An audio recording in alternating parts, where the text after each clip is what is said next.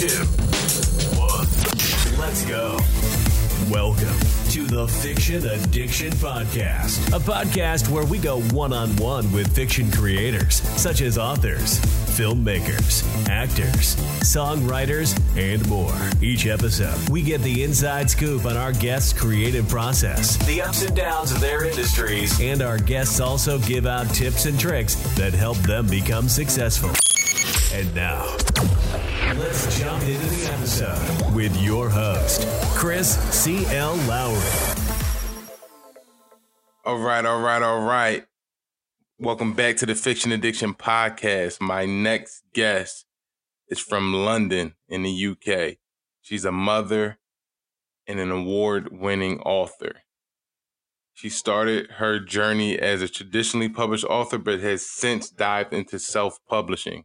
As a reader, she's head over heels in love with romance, historical fiction, crime fiction, African-American suspense, thriller genre books. As a writer, she enjoys creating stories with diverse and multicultural lineups. When she's not reading or writing stories of her own, her other passions include practicing her French, astrology, fashion, makeup artistry, drawing, and spending time at her sewing machine, dressmaking. Ladies and gentlemen, we have author Kim Knight with us. Kim, thank you for joining us on the Fiction Addiction Podcast. Good morning. Thank you for having me. Thank you. Thank you. All right, so when did you begin writing? When? Oh my gosh. When wasn't I writing? Always. I was a big reader before I was a published author, I should probably say. But writing for me, during school, as a youngster, I've always enjoyed it. But I probably didn't start taking it seriously until probably my late 20s, early 30s, when I signed my first publishing deal. But it wasn't something that I always wanted to do. I didn't, grow up thinking I want to be a writer. It just happened. It just happened. Something that I really enjoyed. Wow. Yeah. So when did you get your first publishing deal? This was probably, how old was I? I think probably 2000. No, the book was actually published in 2016. So it must have been about 2015, around then. And yeah, it just went from there. It just kept going. I'm now on book 10. I just realized over the weekend I'm about to pen number 10. Because I haven't been keeping count. It's not really, some writers, they might keep count and be like, oh my God, I'm on book this, book that. But I haven't. I've just gone with it. And it just suddenly dawned on me. And I was like, wow, yeah. So, yeah. That's crazy. Yeah, it is. But enjoyable. So, yeah, definitely. So that first deal, what was that like? How did you go about getting that? Was it the old school way of reaching out to agents first? How'd you go about it? Yeah, it was old school. It was literally sending 3 chapters out or sending, whatever it was at the time that the publisher might have wanted. And I was really surprised. I was really surprised because, first of all, you never think it's going to happen. First of all, you get so much rejection. But that particular first book that I actually did, that I sent out, I got a few rejections, but not as many as I got for others, for example. So I was really, really surprised. And they took it. They said, yeah, okay, we like it. Send us the whole thing. And it kind of just went from there, really, with that particular publisher. It went from there. That was it. Just took off. But then after that, I parted ways with that publisher and I continued to still write, but obviously I delved into self-publishing as well, which I must say I really, really have enjoyed. I like the freedom of it. I like doing things the way I want to do it. I like people not telling me what I need to do, how I need to do this, and I like having the whole full control. But it's a task basically if you're going to self-publish yourself, and if you're going to do it well, as in like take the time to do it properly. I mean, I think self-publishing is a great thing, and I think it's good for all writers if they want to go down that route. But there's certain things that must be done properly if you're going to end up with a good end product. And I think sometimes writers are so quick to think, okay, for example, my book that's coming out next week, I am self-publishing that, but I wrote it in November. But just because I wrote it in November and I completed it in November doesn't mean December is ready to publish. Do you see what I mean? So you have to make sure that you take the time, that you get a good end product. And I think sometimes that's that part of the process can sometimes be overlooked, That's the only thing I would say. Yeah.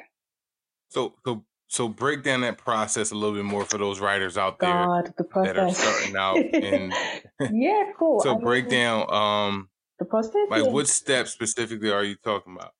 Okay, well, obviously you need to write the thing. First of all, you need to have, get your story or, whatever it is that you're writing done. I would then say that one of the most useful things that you can do is probably put your work out to be, like beta read or beta read, depends on where you're from, how you pronounce it. I'm British, so I say beta read. I don't know what you Americans may say. You may pronounce it differently. But put it out put it out there, but don't put it out there to like your friends, your mom, your dad. Put it out there to people that don't actually know you and get some honest, objective feedback. And I think this is something where some writers may be a little bit nervous to do. First of all, because you feel nervous to share. You don't know what people are going to say. Secondly, sometimes it can be a bit difficult to hear things that you don't want to hear. So that's part of it. Not everybody's going to love your work, And I think it's good. Absolutely. That is the first step for really growing your writer's skin, realizing that not everybody's going to feel what you've written. And so what? There will be people that do, but definitely put your work out, get some objective feedback, and take what's important or makes sense to you and leave the rest. I'd also say as well, make sure you've got a decent editor. Again, not your mum, not your dad, not your friend, someone who can actually, from their professional point of view, they can actually seek to improve your work well. Make sure you've got a good editor behind you. And once you've gone through that whole process there, then really you can start to think about, getting cover design and all that kind of stuff. Or you can do cover design whenever you want. But I would just say one of the most important things is that quality control aspect, making sure that you've got rid of your plot gaps, making sure that it's formatted well, all the basic things that us writers are meant to get correct anyway. If you want to call yourself a writer, is what you need to make sure you've got executed well before you upload that manuscript onto Amazon. That is what I would say is the most important thing. And then once you've done all that and you've gone through all that process and it's up, then obviously you've got the other side of it. You've got the marketing side of it as well, which can be really time consuming and sometimes people don't know where to start. I'd say with marketing, what I've learned is places like Facebook and Facebook groups and so forth are quite helpful. Like if you join a few, but what you may find or what I have found is that a lot of the time you're promoting to other writers in the group. You see what I mean? Because every writer's joined that group to promote their work. So try and think outside of the box as well and find other ways to sort of like get your work out there. Make sure you've got yourself an author site, a decent author site. Like it doesn't even have to be an expensive one. You can use like a WordPress one, but just make sure it's like decent so you've got somewhere for people to find you. Your social media, your Twitter, whatever it is that you feel comfortable using. I mean, I'm not a big social media person anyway, but at least have some form of social media. And that's the main thing for me, I would say, is getting your manuscript ready as a finished product. Just because you've written it and it's done, doesn't mean editing goes on it's an ongoing thing. You have to really, really work on that part. That's just the thing that I would say. because I think that's where the loophole for quality control is in self-publishing, because if you don't have a publisher behind you who will do all that stuff for you, you've got to do it yourself. And sometimes it can be hard to know where to start, who to go to, how to do it. And so you think, okay, I'll do it all myself, proofread it all myself, But no matter how many times you proofread it, there will still be things that maybe somebody else will notice that you haven't. So for me, in my experience, I would personally say, if you're going to self-publish, the quality control part is really important. Like I said, I wrote Chances in November for National Novel Writing Month. Like, I did the challenge and I knocked it out, but there was no way it was ready. I was going to put it up in December. I was giving it, the time. Right. You see what I mean? So that's what I mean, if that makes sense about the process. Because you don't have the publisher behind you with the editors and everything else to, polish up your work. It's normally like left to them. They'll give you the edits. You'll go over it. You'll accept what you think is good, or you reject whatever, but you have someone to work with you. But when you're self-publishing on your own, you could be tempted to kind of corner cut a bit. And I would say, just don't. It's just not worth it, and it doesn't mean that you have to go and find a really expensive editor either.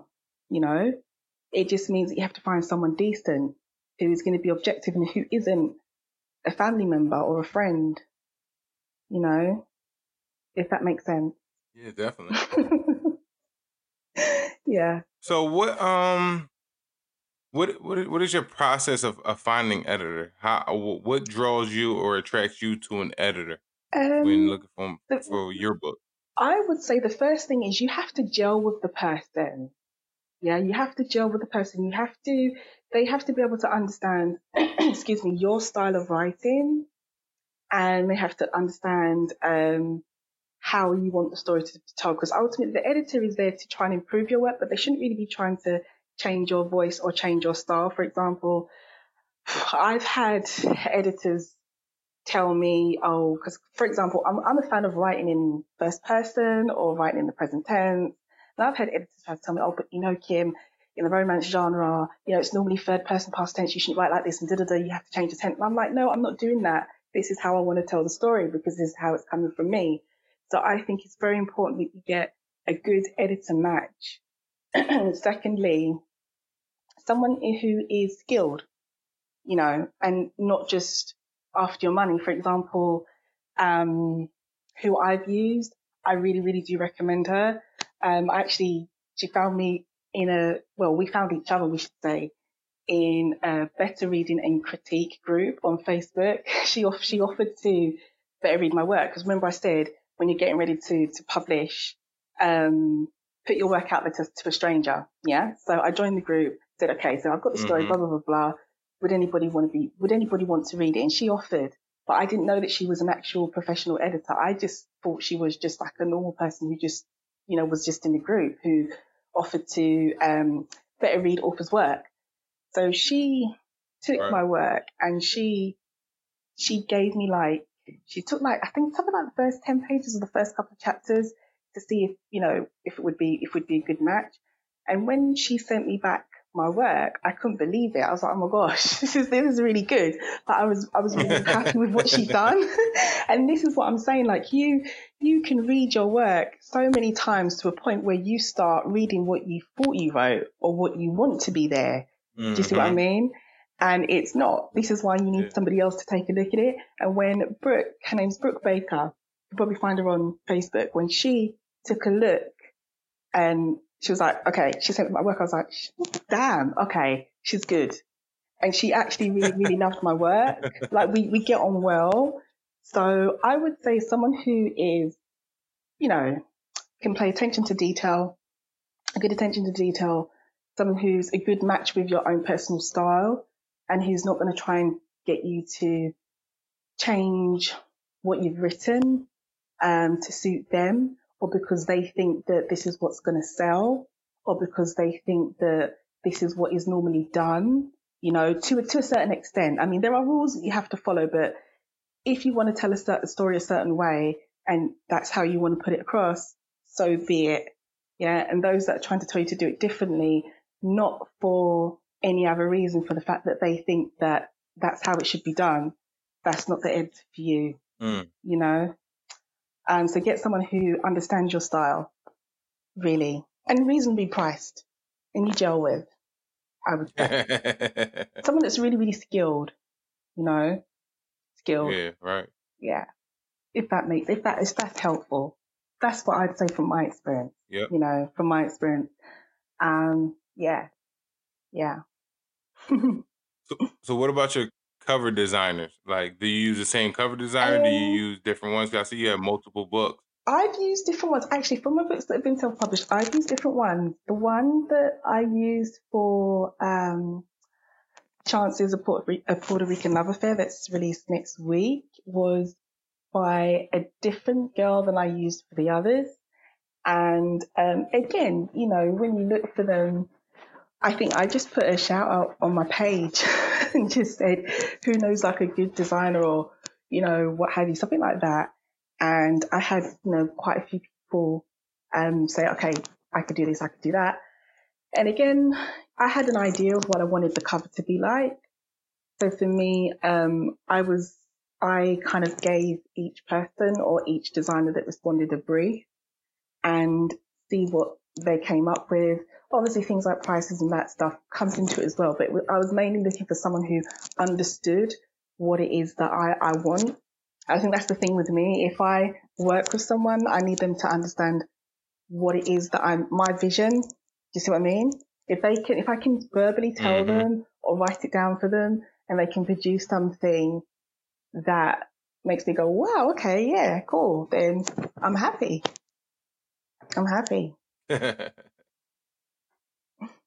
So back to when you were writing, you talked about when you got your first deal and you dealt with rejection from other companies. What kept you motivated to keep writing through those rejections? Because I think this is where writers who write because they just have to, and writers who write because they want fame and fortune, I think this is what separates us.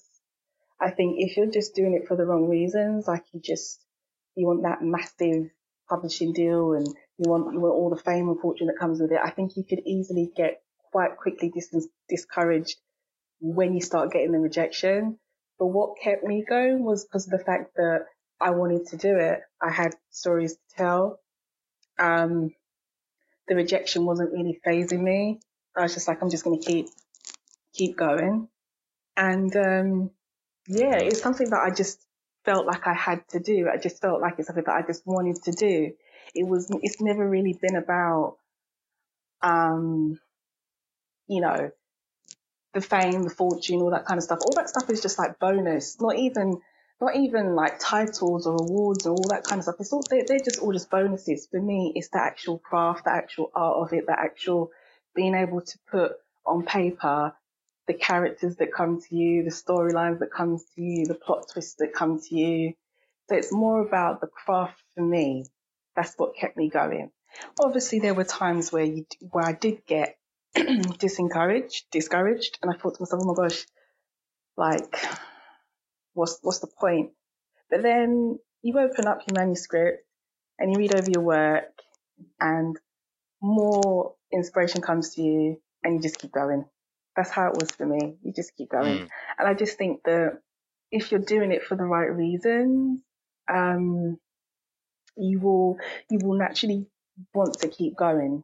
You know, you're not just gonna give up and think, oh, it's never gonna happen, or what's the point, or why am I doing this for? If you're doing it for the right reasons, you'll keep going. You know, you'll keep going. And if you have self-belief, if you feel confident in what you write and why you write, you'll just keep going. You will just keep going. So speaking of awards, you won Best Romance 2017 title for your book, A Stranger in France. Yeah, I did. What was that feeling when you won that award? Oh my God. To this day, I still can't even believe it. I'll be honest with you and say, oh my God, like if you could see my actual expression now, it was the nomination was enough to reduce me to tears. To actually even be thought of or considered was enough to me.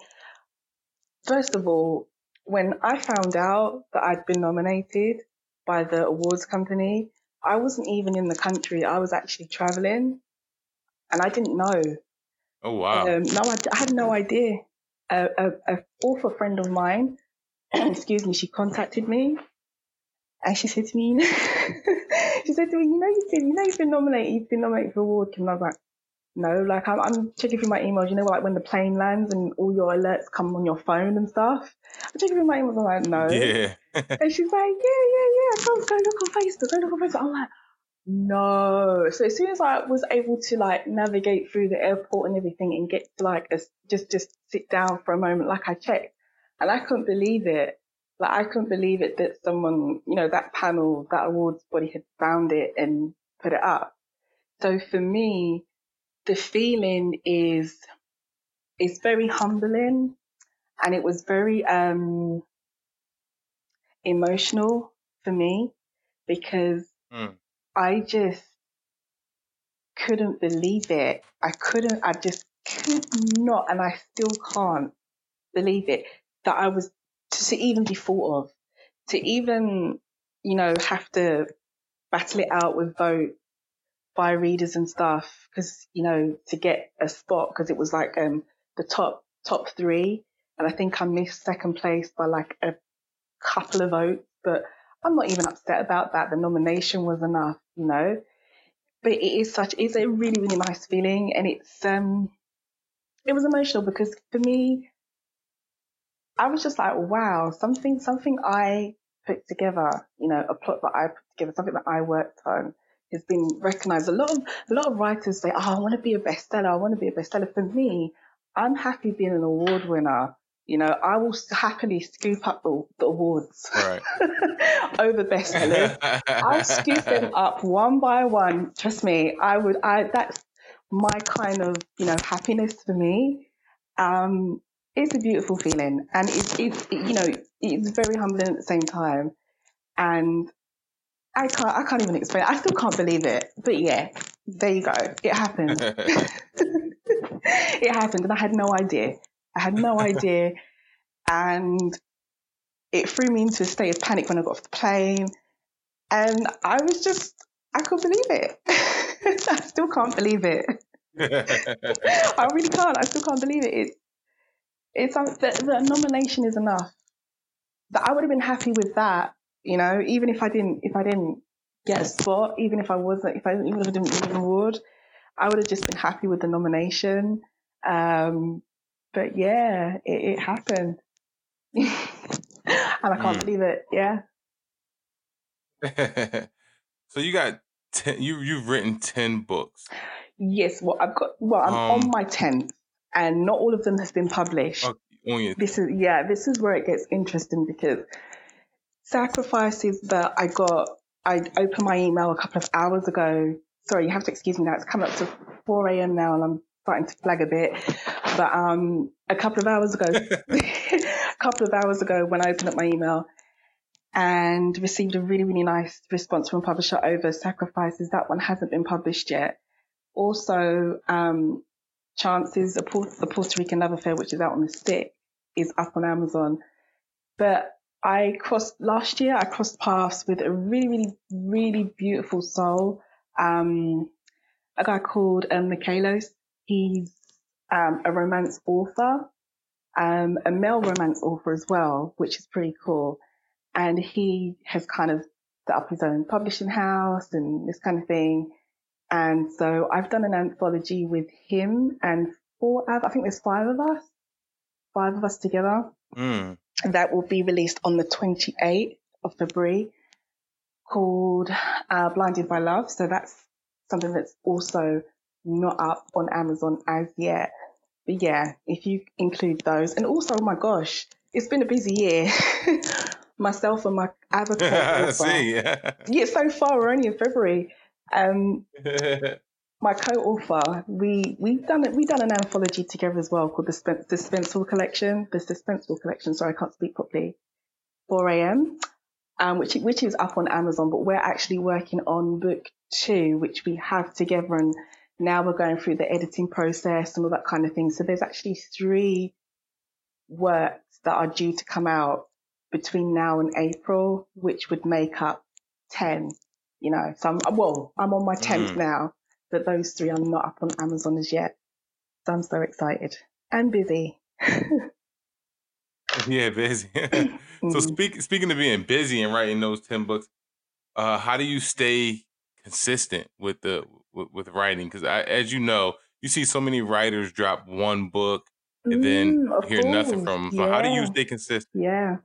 Well, you've got to make time to do it, you know, just like an entrepreneur, you know, like an entrepreneur who's working a 9 to 5 at the moment and really wants to have their own business. It's no different if you want to be a consistent writer. You might be doing your 9 to 5, you know, Monday to Friday, but between 6 and 10, you're working on your book.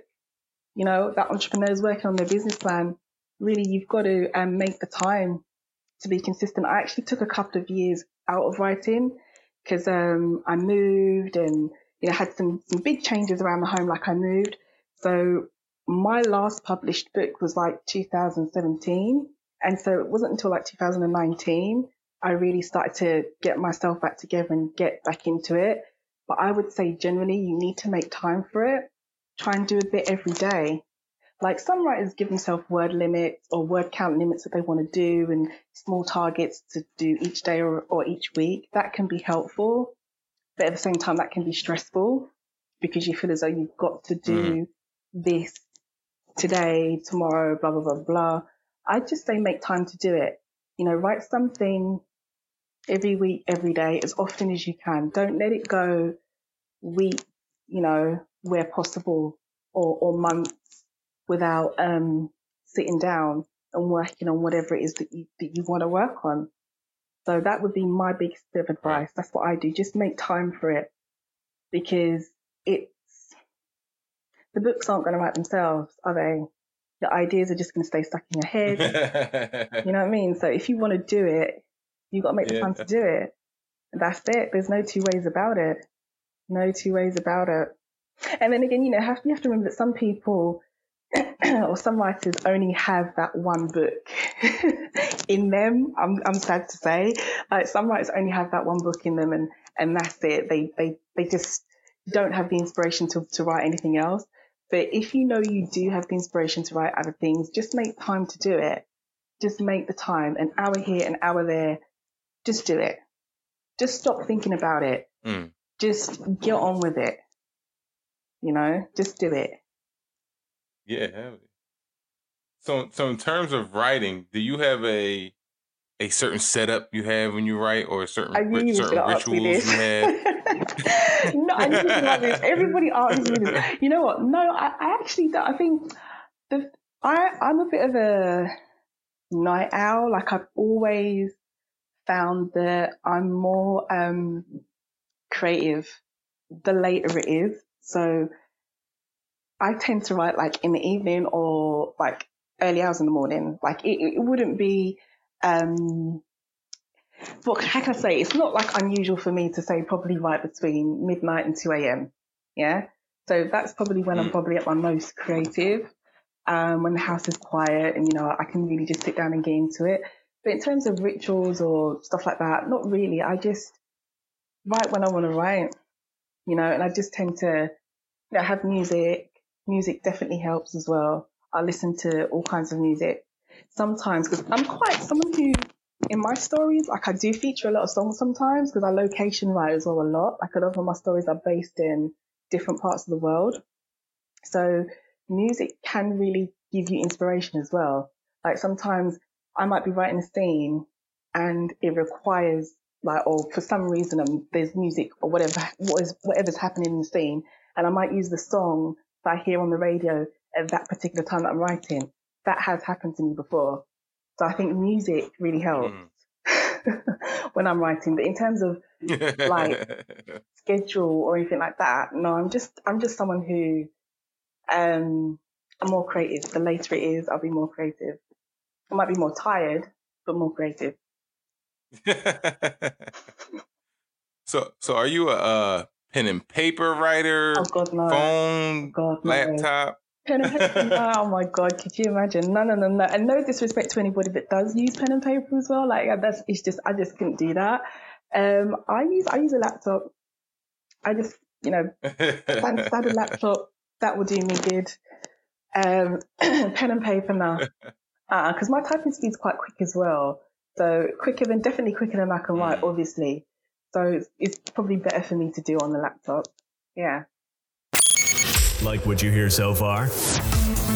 Make sure you never miss an episode of the Fiction Addiction Podcast by clicking the subscribe button now.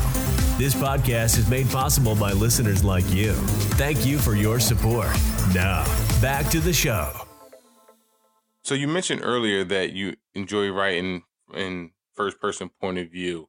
What is it that attracts you to that style over, let's say, third? Put it this way, I can do both. Let's get the record straight. I can do both. I can do first person, I can do third person. But depending on the story, sometimes I might pick a first person or I might pick a present tense. But what does attract me to first person is I feel that I'm able to portray the character a little bit closer. For example, the book I'm on now this is actually not a romance. This is a crime thriller, and it's the female character. She is how can I say? She's not that stable. Put it that way. And it's a lot easier and a lot better, I think, for me to really character develop if I do it in first person, depending on the character and the story. So that's what really attracts me to first person, I think, because I find myself jumping into the role of the character and thinking like the character, like completely removing myself and just thinking how they would. So that's why I enjoy it. I also think as well as a reader, I really enjoy it as a reader because I'm a massive reader. And like before I really took writing seriously, I ran a book club for 5 years and like I'd read like 2 or 3 Oh, really? books. Yeah. I ran a book club in London and we'd meet up in Waterstones, one of our biggest chain of bookstores, and it's got like 5 floors or 5 levels of books. It's a beautiful place. Wow. And yeah, it was like my favourite place. It's in right bang smack in the middle of central London, the branch that we used to meet at. And so as a reader, I really enjoy the first person as well. I really, really do. So I think because my experience when I'm reading it, I feel like close to the character. I feel close to the action. I think naturally as a writer, I kind of just do it, to kind of develop the character a bit more. So I enjoy it both ways. I can do, everybody can do third person, past tense. That's cool. But I find some stories for me, I'm called to write it a certain way. And if I am, I do. And I don't, that's it. I do. If that makes sense. So how was it running a book club? Oh, it was heaven. It was heaven. Like I said, I love books so much and I still am a big reader now. It was just such a cool thing to do because I did it via, I don't know if you have this in the States, but it's called Meetup. Like it's like an online place where you can put like group meetups. And it was like, yeah. So you'd have people from all over London. So sometimes even people who are not even British, like they were just here in London for a certain amount of time, just looking for meetups, would come and would join. But they're staying for a long period of time that they could read the book. So like if they were staying for like over a month, they'd read the book, come to the meetup, so forth. And I met some really cool friends through doing it, and it's something that I would love to do again because I found it was interesting to like read a book with a group of people and then everybody share their opinions and their views on it as well. But it wasn't like deadly serious. You know, you get some book clubs where, you know, it's like deadly serious. Everybody sat around really stiff. We would laugh, we would joke, we would drink our wine, you know, because it was for girls as well. So it was just like a girls group. So it was like a bunch of girls, cool girls would just meet up, have Saturday lunch or Sunday lunch, whatever, would meet around lunchtime. We'd have our wine, we'd have fun, and we'd talk about the book, and then we'd meet up the following month. It was cool. I loved it. I loved every moment of it. Really, really nice. I recommend it. So you also mentioned co-authoring a book. Did you guys? How was that? How did that come about? Okay, well, I've done this a few times, you know, but for this year, the first time I really did it properly was when I co-authored the Suspenseful Collection, Volume 1 with Didi Ovia. Now, she's a fellow suspense author from the States, and we just crossed paths via blogging, just being blogging. She read one of my books. I didn't know she was reading one of my books. She read the book that I won an award for. She loved it. She did me a really positive review. And I was like, oh, that's really nice of her. Then I read one of her books and I was like, oh my gosh. She writes a lot like me. Like I could recognize my own writing style in her. It's not even funny because it got to the point where like I read her work and I was like, what, like it is very, very similar. Yeah, very, very similar. And it's not like I was shocked, but it was cool. So we started like a blog challenge where one of us would start a story. No, this is how it went. We'd put out a poll to our readers, say which writing prompt should we use to write a short story. One of them would choose, or a group of them would choose, and then one of us would start the story and the other one would end it. Now, whoever started the story would not tell the other what it was about or anything. They'd just write half a story, email it to the other, and she'd finish it. Okay, so we did that as like a blog challenge, and it got really, really popular. And like we both loved it because people were saying like you can't tell who has written what, but you are told where the story's cut, because it would be like all for one, scene 1. Then she would write the first part. Then you'd see all for 2, scene 2, and she'd end the story. So you could see where the story had cut, but you wouldn't know who wrote what. The only thing that could really tell us apart is our spelling, because obviously I'm British and she's American. But we got around that because we decided, okay, we're either going to write this story using British spelling or American spelling. So you still couldn't tell who wrote what. So in the end, we took those stories and we extended a few of them and we published them. And then we both took a break for a bit. Like I said, I had to take a break from writing for a bit. And Didi had some stuff to do. And she was working on her own book. So she put out a few books of her own through her publisher. Then we came back together. We got about a handful of stories together. I think about maybe 6. And then we just decided, you know what, we're going to go back for it. We're going to go back and we're going to do it this year. And so we're going to release, we're going to self-publish together the Suspenseful Collection Volume 2 in April. So working with her, it's been really, really positive because not only have I gained a writing buddy, you know, someone who can critique my work and she can critique mine, as I was saying, putting your work out there to other people. I gained like a really cool girlfriend as well because we're actually properly friends. Like we talk to each other. Sometimes we'll get on Skype and be like, okay, we're going to talk about work or the stories, and we'll just end up talking about something else and then have to go because we've both got kids, we've both got schedules. And like I'm like 9 hours ahead of her, I think 8 or 9 hours ahead of her. So right. It's like trying to find another spare hour where we can both talk, you know, and actually talk about what we're supposed to be talking about. So she is a beautiful soul, and she's so funny. I swear to God, if you ever do co-authored work with anybody, make sure you get on with them, you know, and make sure that you gel. So it's been positive with Dee. With the ABBA guys for Blinded by Love. Now, this is the first time I've done it in a bigger group because there's 5 of us. So this experience has been really, really positive because, again, we're all in different areas of the world, different parts of the world. I'm the only one here, like in Europe, but the rest of them are all in the States.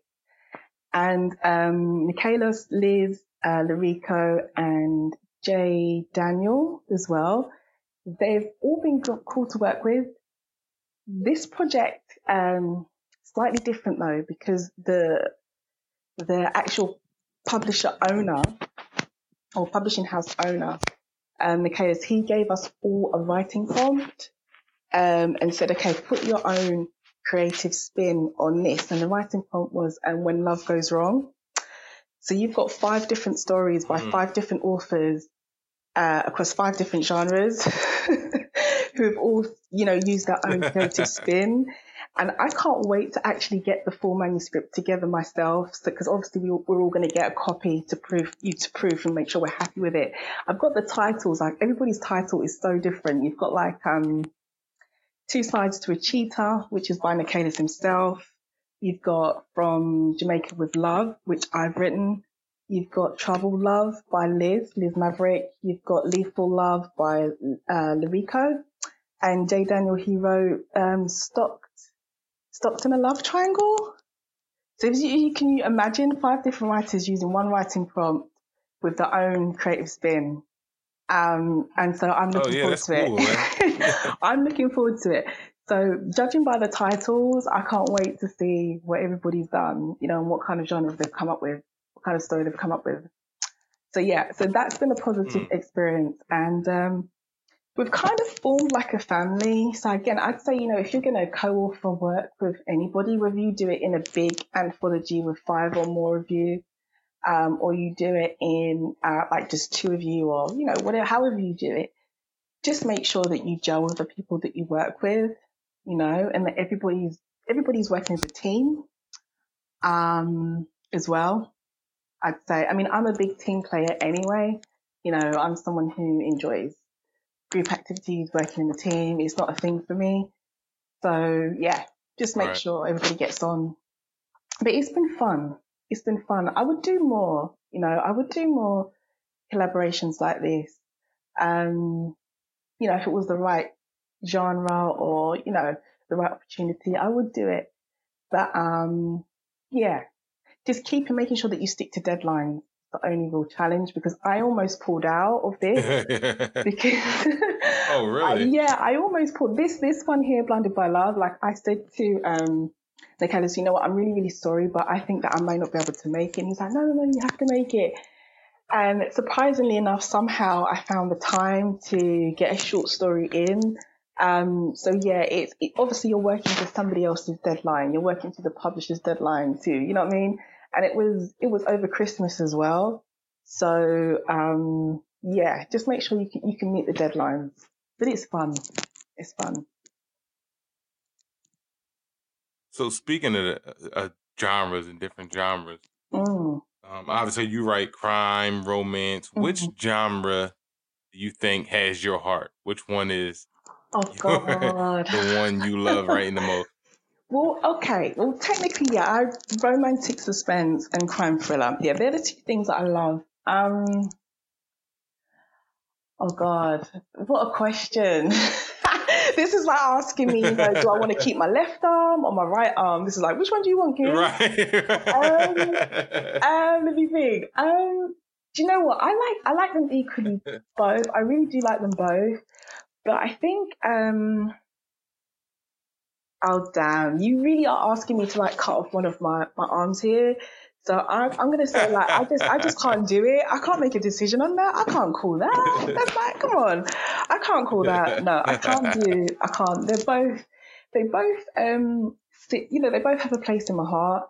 I think my talent or my skill, whatever you want to call it, is as a writer, I think is basically, good plots, fast-paced plots that have twists and turns and suspense. And I think that's why naturally I can do, romantic suspense and crime thriller, what I think quite well. But that's why I'm drawn to it, because that's the kind of thing I like to read. That's the kind of thing I like to write. But they both have a place in my heart. But I think at the moment where I'm at now, headspace wise, I'm definitely in the mood to write a crime thriller. I've written so much romantic suspense, and I've got a crime thriller open on my laptop as I'm talking to you now, which was my it was like my very, very first idea ever for a book. And I've had it for years. And you know how many times I've rearranged this plot and I've not been satisfied with it? And now I've just really, I've rearranged it so many times, to be happy within myself. And I'm just at a point now, I'm just thinking, you know what, I'm just going to go back to it. But in a way, I'm so glad that I've left it this long and left it like these good few years, because I feel like I'm going back to it a lot stronger as a writer. And I know if I tried to finish this up, probably a couple of years ago, I probably wouldn't have a good end product as I probably would now. So I'm happy that I've had that break. So I'm definitely in the mood to go back and work more on, a crime thriller plot than a romantic suspense plot. I'm gonna have a break. I'm gonna switch gears for a bit. Switch gears. I feel like killing someone. I feel like bumping someone off, killing someone. So yeah, that's what I'm gonna go for now.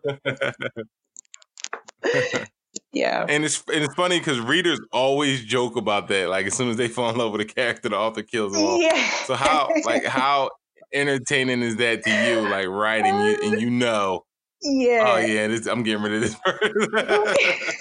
It can be quite funny because I actually I don't even know if I should really spill the beans, but should I spill the beans or should I not? No, I'm not going to spill the beans too much, but yeah, readers who I do feel for readers who get attached to characters and they end up dying, because I have done something very, very similar. And I think that's just how it goes. Sometimes they gotta go. Yeah. Sometimes you gotta bump them off. That's just it. That's just how it goes. People gotta go. You've got to make room for other things. But it happens. It happens. It depends how it happens as well. If it's unexpected, it can be quite like, oh, that was really, really cool. Like I didn't see that coming in the plot. But sometimes I guess if you're really, really, attached to someone, you don't want them to go, and it's like, well, is it even worth me reading the rest of it? Yeah, break my heart, It happens. That's how it goes. It happens. But I don't do it all the time. I don't do it all the time. I don't. To be honest with you, I don't do it all the time. I think I've done it recently, and I won't say in which book, because then I'll spoil it. If anybody does want to go out and read anything of mine. But they had to go. I had to bump them off. They had to go. So is there a genre you haven't written in yet that you're thinking about in the future that you're interested in? Erotica. It's so funny you should ask me that, erotica, because that genre is like my guilty pleasure to read. Like, I just can't get enough of it. Like, I don't know if it's the dirty mind in me or what, but I am really, so if it's written well, some erotic books can be written really well, where like sex isn't just the driving point or the main story. Oh yeah, definitely. But I have thought about it because I've had a lot of feedback, because with my stories as well, especially with my romance stories, they are steamy. Like my characters are going to do more than hold hands and walk in the park. Yeah. So if you're someone who is offended by that, then I may not be the writer for you. But they do, they get it on. And so I've had feedback that, that my scenes can be quite well crafted. So it's kind of made me think, I wonder if I could write like an erotica. I wonder if I could do that. I wonder if I could write like a whole, maybe like book of short stories or whatever. But it has crossed my mind. Yeah, it has crossed my mind. Right. Yeah. I'm not sure what my mum would say, but,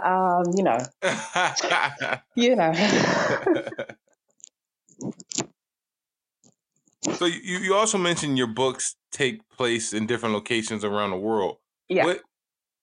What is the process of choosing which location you're going to write about? Do you know what? There is no real rule I follow. As long as it's somewhere nice, warm, hot, exotic. Because the Romance Set in Paradise series that I'm working on, my idea or vision for that was just to have exotic, nice, hot, sexy places around the world. So like the first book, Havana Heat, is set in Cuba, obviously. Then you've got Lover's Retreat, and that was actually set in Thailand. And Thailand, I don't even know why I picked Thailand. It just looked like a really beautiful place. When I was flicking through like pictures online of like exotic beaches, or just trying to get an idea of where in the world was like a really nice place, and Thailand came up. So I just picked them based on places that I've either been, places that I'd like to go, places that really look good, or places that suit the characters' backgrounds, So like Chances, a Puerto Rican love affair, is obviously based in Puerto Rico, and I put it there because it kind of blended with the background of the two characters, of the main people, especially with the male. Like that's where he was born, that's where he was raised. So it depends. Right. It depends. But there's no real method I follow. Just wherever I feel like traveling to, wherever I feel like researching, wherever I feel like going, wherever looks appealing to me, wherever looks like a nice part of the world. Yeah, we'll go there. That's it. So when you begin your writing, how do you know if it's going to be a standalone? Is it going to be a series? Like what's that process like? Do you know from the beginning, or the story take over? Me personally, well, with the Romance Set in Paradise series, to be honest with you, I knew I wanted them to all be standalone stories, but all based in really, really nice parts of the world. So that was an easy sort of decision for me to make. I just knew it wanted to be standalone. But a series of standalone books, if that makes sense, with that theme of Romance Set in Paradise. Right. With series that follow back to back, to be honest with you, I don't think I would ever write one of those. Like a book where you've got book 1, book 2, book 3 of the same characters, same story, but continuing on. Does that make sense? That's never really, that kind of traditional series hasn't really ever appealed to me, as a writer. Really? Yeah.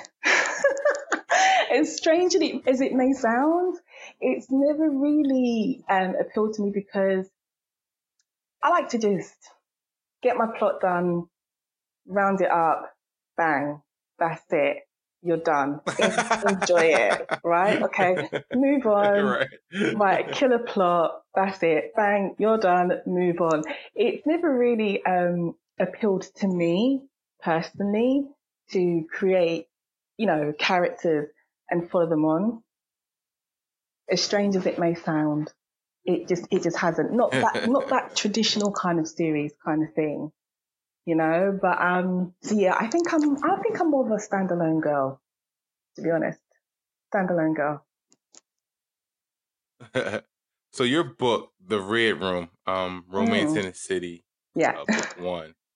Yeah. So it says it's book 1 of the Romance in the City.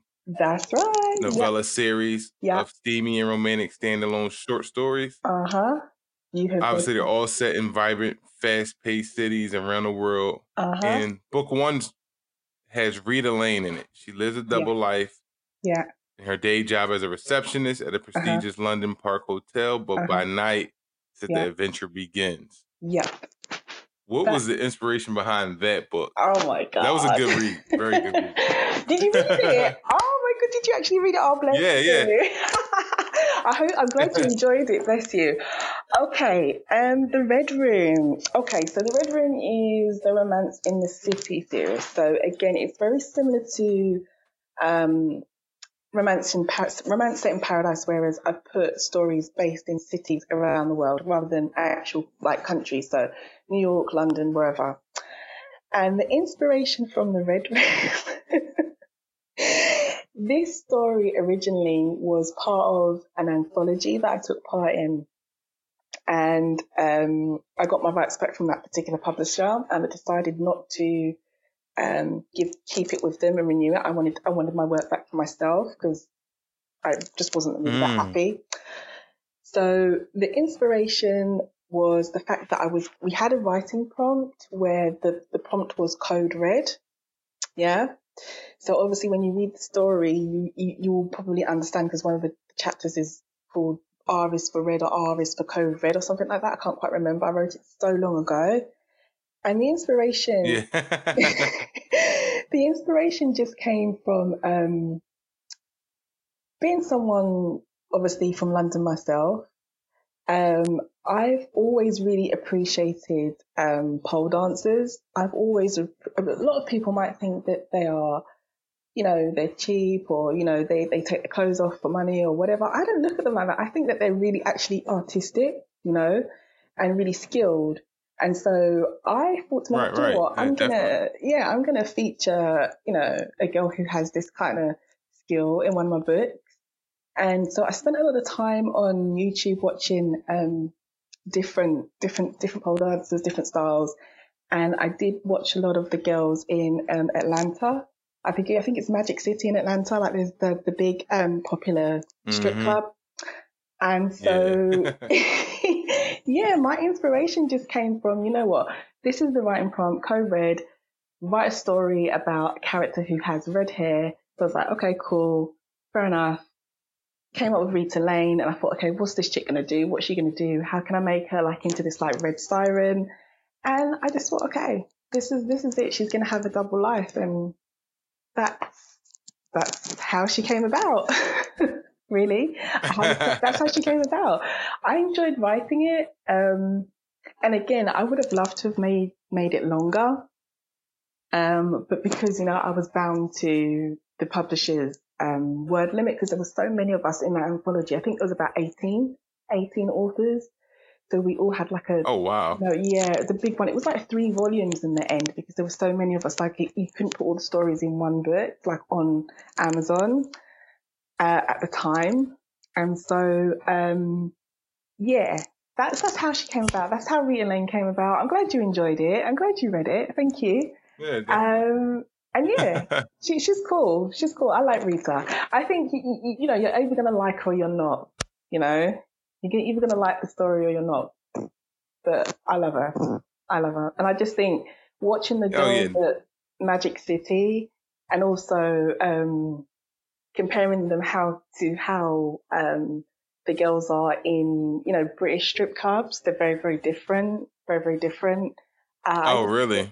Yeah, very, very different. I mean, what you read, what I put in there it's true. The girls in the state, in the clubs, are a lot more freer and a lot more, I won't say talented, but they're able to showcase their talent in a different way than British strip clubs, So I appreciated watching them girls. I think they're talented. I think, to be able to do all that stuff on the pole, I don't think that they're it definitely takes skill. Yeah, I don't think they've got, some people might look at them and think, I think good for you.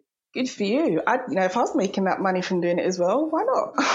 So that's what I don't look at them. I think they're, talented girls. So that's how Rita Lane came about. I needed some inspiration, and I looked to girls in Magic City. And that was it. That was it. So when it comes to your characters in this book, I noticed a lot of diversity amongst the characters. Yeah. How important was that for that in your book? It's always important to me. You won't find anything but a diverse lineup in my books. It's very important to me, because you have to represent the world that we live in, And I think that with romance generally, as a genre, I think it can lack diversity. You see what I mean? It can lack. And so I like to be as inclusive as I can with all my characters. You'll find Black, white, Chinese, Hispanic, and anybody in between. It's really, really important to me. And also, don't forget, I'm from London, so that's probably one of the most diverse cities in the world. You know, so it would be strange for me to keep my character line up all one race when I walk out my front door. That's not what I see. You see what I mean? So it's Mm. really important to me. I think I just like it, and I like having different characters. You know, and being able to portray different characters and as a writer, you know, develop them in different ways. So yeah, you'll always find that in my book. Always, always, always, always, always. I mean, no one should ever pick up something of mine and think it's just going to be one dimensional, because it's just not going to be like that. And I would refuse to do that as well. I would. So, you know. So what also goes through your mind when developing your characters? Because the diversity in their race isn't the only thing that Mhm. stands out and stood out in this book. It was also the professions, having Yeah, the two male lead characters, Richard and Dan, being successful yeah. men, but of two different races. One's Well, black, one's white. How important was that too? Because well, this is the it's thing. not I often mean, seen. no, this is the thing. I mean, with again, I'm spilling the beans, okay, but with the small publisher that I am working with Nicholas, okay, who's publishing Blinded by Love. For his label, I'm actually gonna develop a series of books of successful men. And when I say successful men, I mean successful white men, black men, Asian men. It's really important for me to portray men that are successful, you know, rather than just Mm. how can I say, just you know, typical or stereotypical, you know, or just I don't want to put Thugs. You done with yeah. Like I don't want to put down anybody who likes to read that. And I don't want to put down anybody who likes to write about that. But you know what? It's really not me. Like I don't enjoy reading it, and I don't enjoy writing it either. Like I like successful men as a woman, standard. So I'm gonna write about successful men. I want to see successful men. I want to see men in suits. I want men to be accountants, lawyers, you know, in professions like that, because why not? Why not? I mean, right. you sound like you're surprised almost to find that. Yeah, Yeah, it's rare. yeah, Unfortunately, it's rare. It's yeah. like I made them so too big many, especially in stages. urban fiction, so many Yeah. people. Whoa, whoa, whoa, whoa, whoa, whoa, whoa. Okay, first of all, I don't want to be pigeonholed into like an urban fiction kind of book. Oh, not at all, not at But all. I do Yeah, get what you're saying. Like in urban fiction, there is, I think there's a lack of it. I think it can sometimes be a bit one dimensional, and that's not put down. It's just what it is. And maybe that's what readers who like urban fiction want. But me personally, as a writer, I can't deliver that, because that's not really what I want to deliver. Like I want my men to be successful. I want women to read my romances and aspire to be with successful men. I want their book boyfriends to be successful, that can look after them, that have money. Like I don't really want to be crafting, you know, guys who aren't professional or who don't have the ability to look after a woman, or, you know, sluggish or that kind of right. thing, because it's not the kind of man that I would want. And it's not the kind of man that I would want to craft. And even if he has that kind of background, or he's come from that, because anybody who reads my latest one that's out next week, you will see that my male character is a little bit rough around the edges, but that's not where he's staying. Do you see what I mean? He's moving from that. Mm-hmm. So I don't mind crafting guys who are a little bit rough around the edges, or they've had a bit of a past, or they've had a bit of a background, but that's not going to be them. I like successful men, period. Right. That's it. Yeah. And it seems like you can't find those type of men, and even some of the women. Sometimes they create in urban fiction stories. You can't find that, so you I have would to go to agree. other genres like I would how you agree. write, I would just like agree. contemporary Yeah. romance Yeah. to find that. I So would why agree. do you think there's such a lack of that type of stuff in urban fiction? Oh, damn, without getting myself into trouble. And saying what I think. Oh, damn, what a question.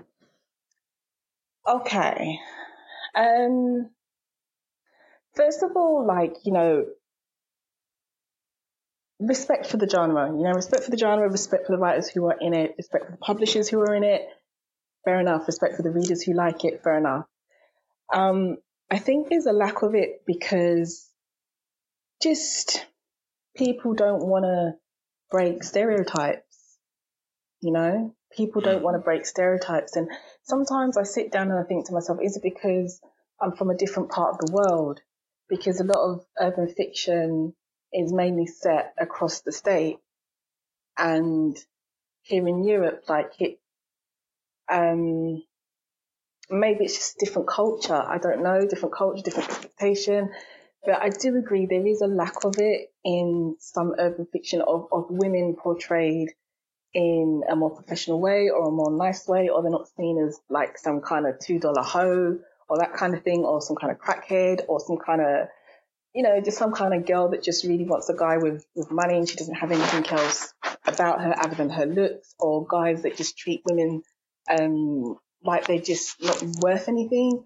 I don't know, there is a big lack and it does kind of need to change. But if that's the genre and if that's what appeals to that genre or those readers of that genre, then you just have to respect that. But if you want something different, yes, right, you are correct. You're going to need to come out of that genre and read a more maybe contemporary or mainstream romance author or a crime fiction writer who isn't strictly on the urban side. But it does bother me, because of late I've been reading some urban fiction, and some of it I have really, really loved, and some of it I haven't, purely because of the way things are portrayed.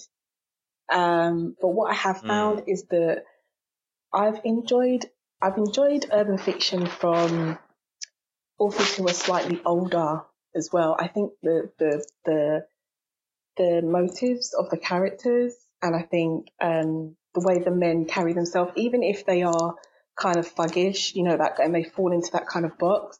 Like, I read a really, really good book a couple of months ago where, yes, it had that urban fiction street lit feel, but these men were professional businessmen, maybe dabbling in a bit of illegal activities, but they were the professional older men.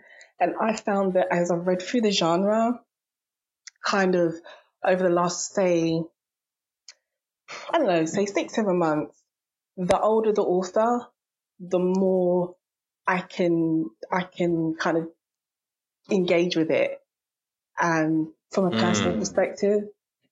But yeah, there's a big lack of it. And I just, fair game. That's the genre. That's what the readers want in their play. But I can't, and I don't, and I would never, and I don't want anybody to even sit there and think Kim would ever deliver something like that, because it's just not the genre that I write in. Even if I'm working with a small urban fiction publisher at the moment to do the Blinded by Love anthology, or anything else that I might put out with under that label, which I said I'm going to try and develop a series of books where the men are successful Black men especially, or men of color as the main kind of lead, whether it be crime or romance, whatever way I go, the men are going to be successful. It's important to me.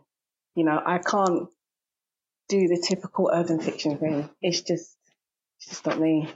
It's just not me. And in a way, it kind of, it surprises me that you're surprised, I sit here, I think to myself, maybe you expected typical urban stuff to come from me.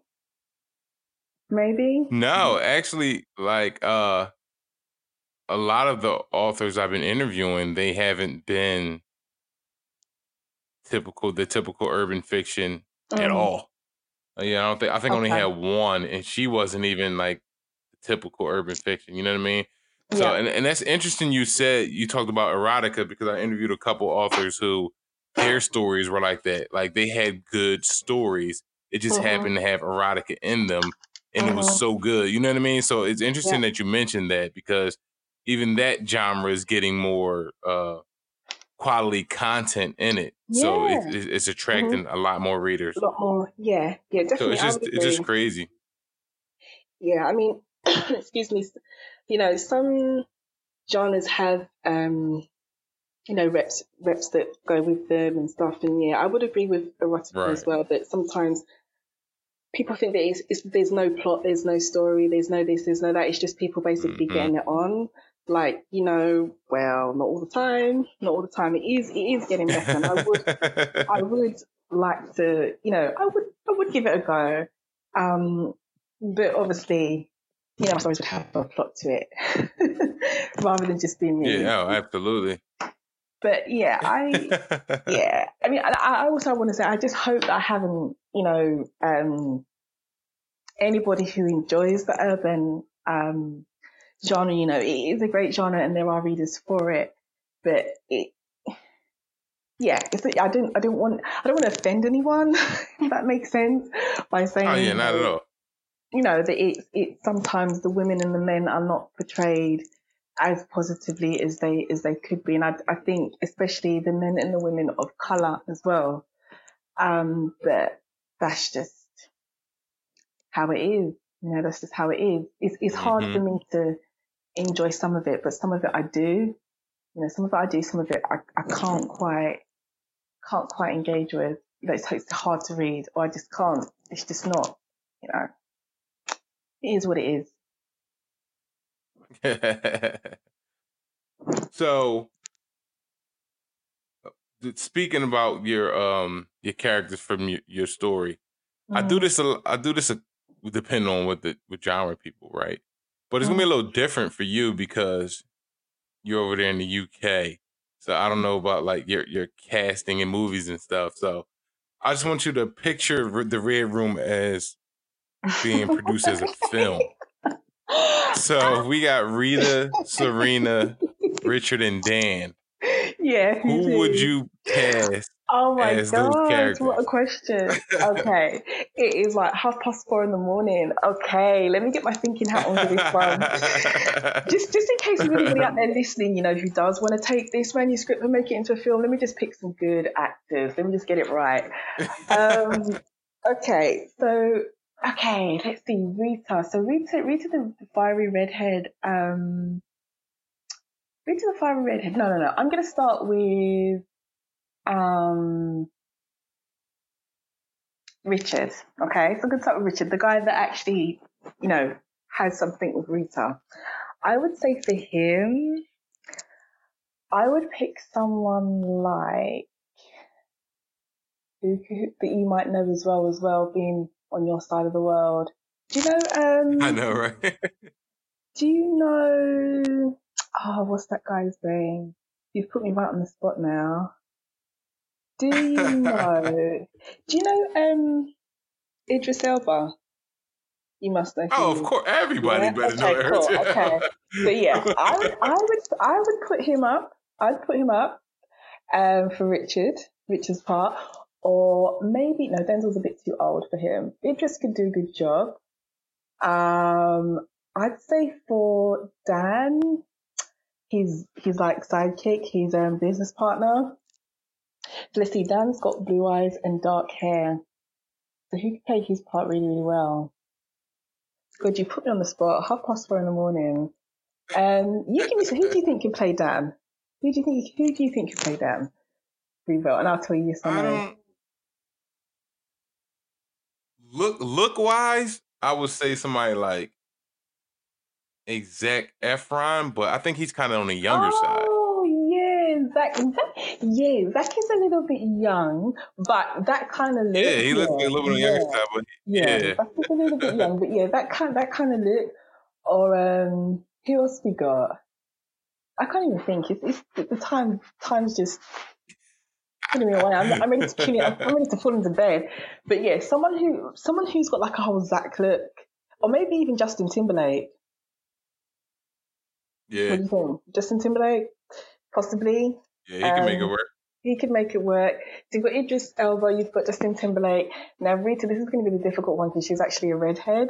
So the female will probably need to dye her hair because I can't think of any actual natural redheads to play this role for her.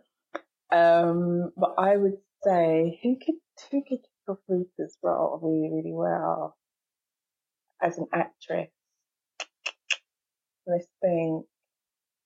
No, do you know who I would put there? And this is going to sound really, really strange, but purely because I know she's a good dancer. I would say Britney Spears.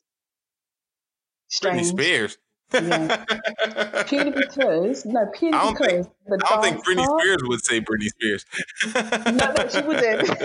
She probably wouldn't. But because of the dance aspect, because you're gonna need someone who can move at least, you know, even if it's choreographed. Yeah, and dance. that's crazy. Yeah, I didn't even think of that. Yeah, you do have to get somebody that can actually So do some type of. Yeah, Britney. That's hard. Or but it would probably be quite difficult to cast Rita. Actually, might be quite difficult, because of that dance element. But she's the first one that came to mind because Britney can move. Everyone knows Britney can move. She might not be able to sing great. Sorry, Brit, I love you a lot, but dance is your thing. So yeah. So last but not least, Serena. Serena, her other receptionist, her girlfriend on the reception. So Serena's blonde, right? From what I remember. Serena.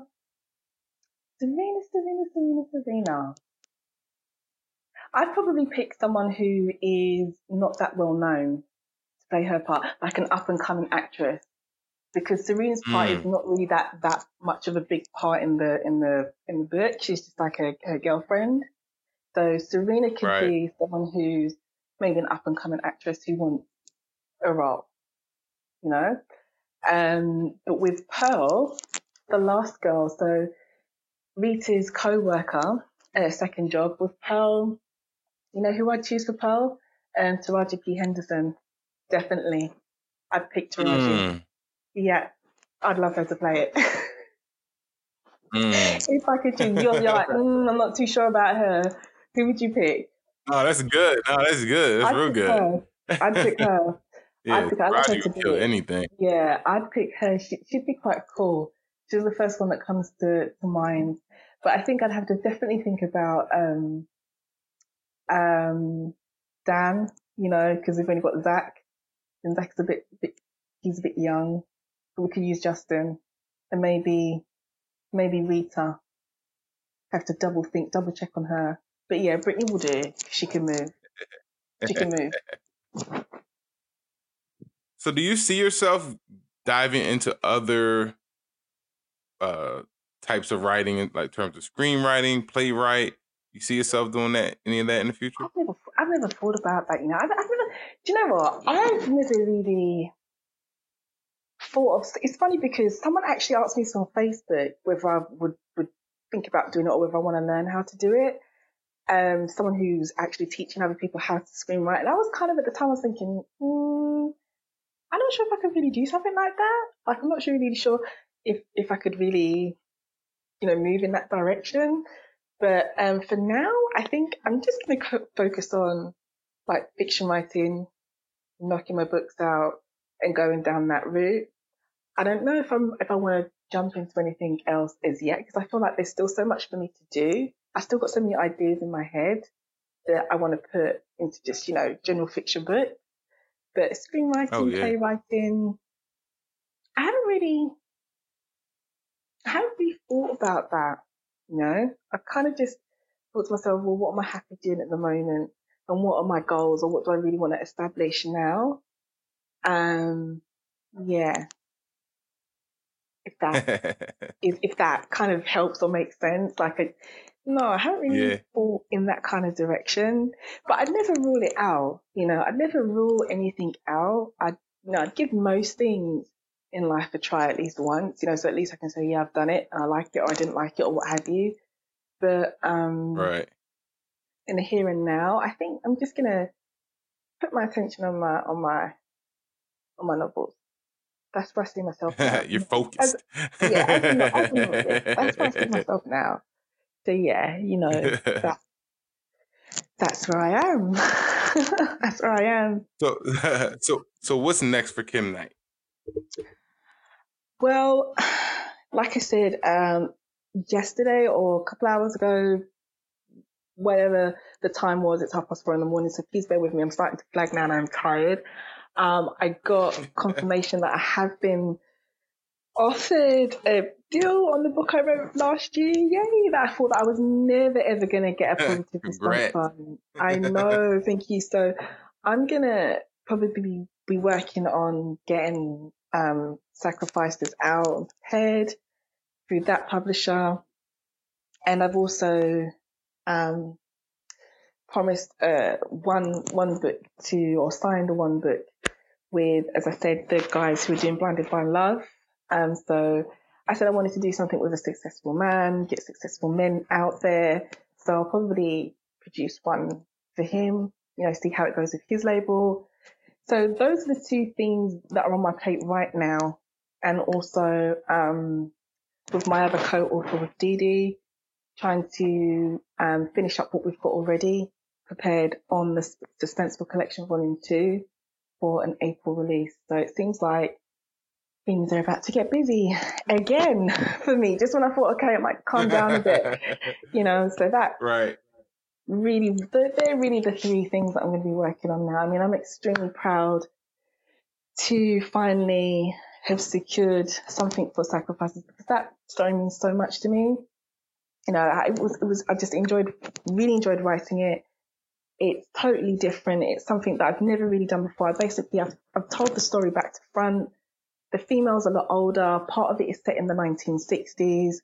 And it's set in 3 different parts of the world. So it's like a historical romantic suspense. And it took a lot. It took a lot for me to get that penned. And I'm really proud of it. So I'm really happy. At this moment in time, I'm happy that I've managed to get that project secured somewhere because I was just going to self-publish it.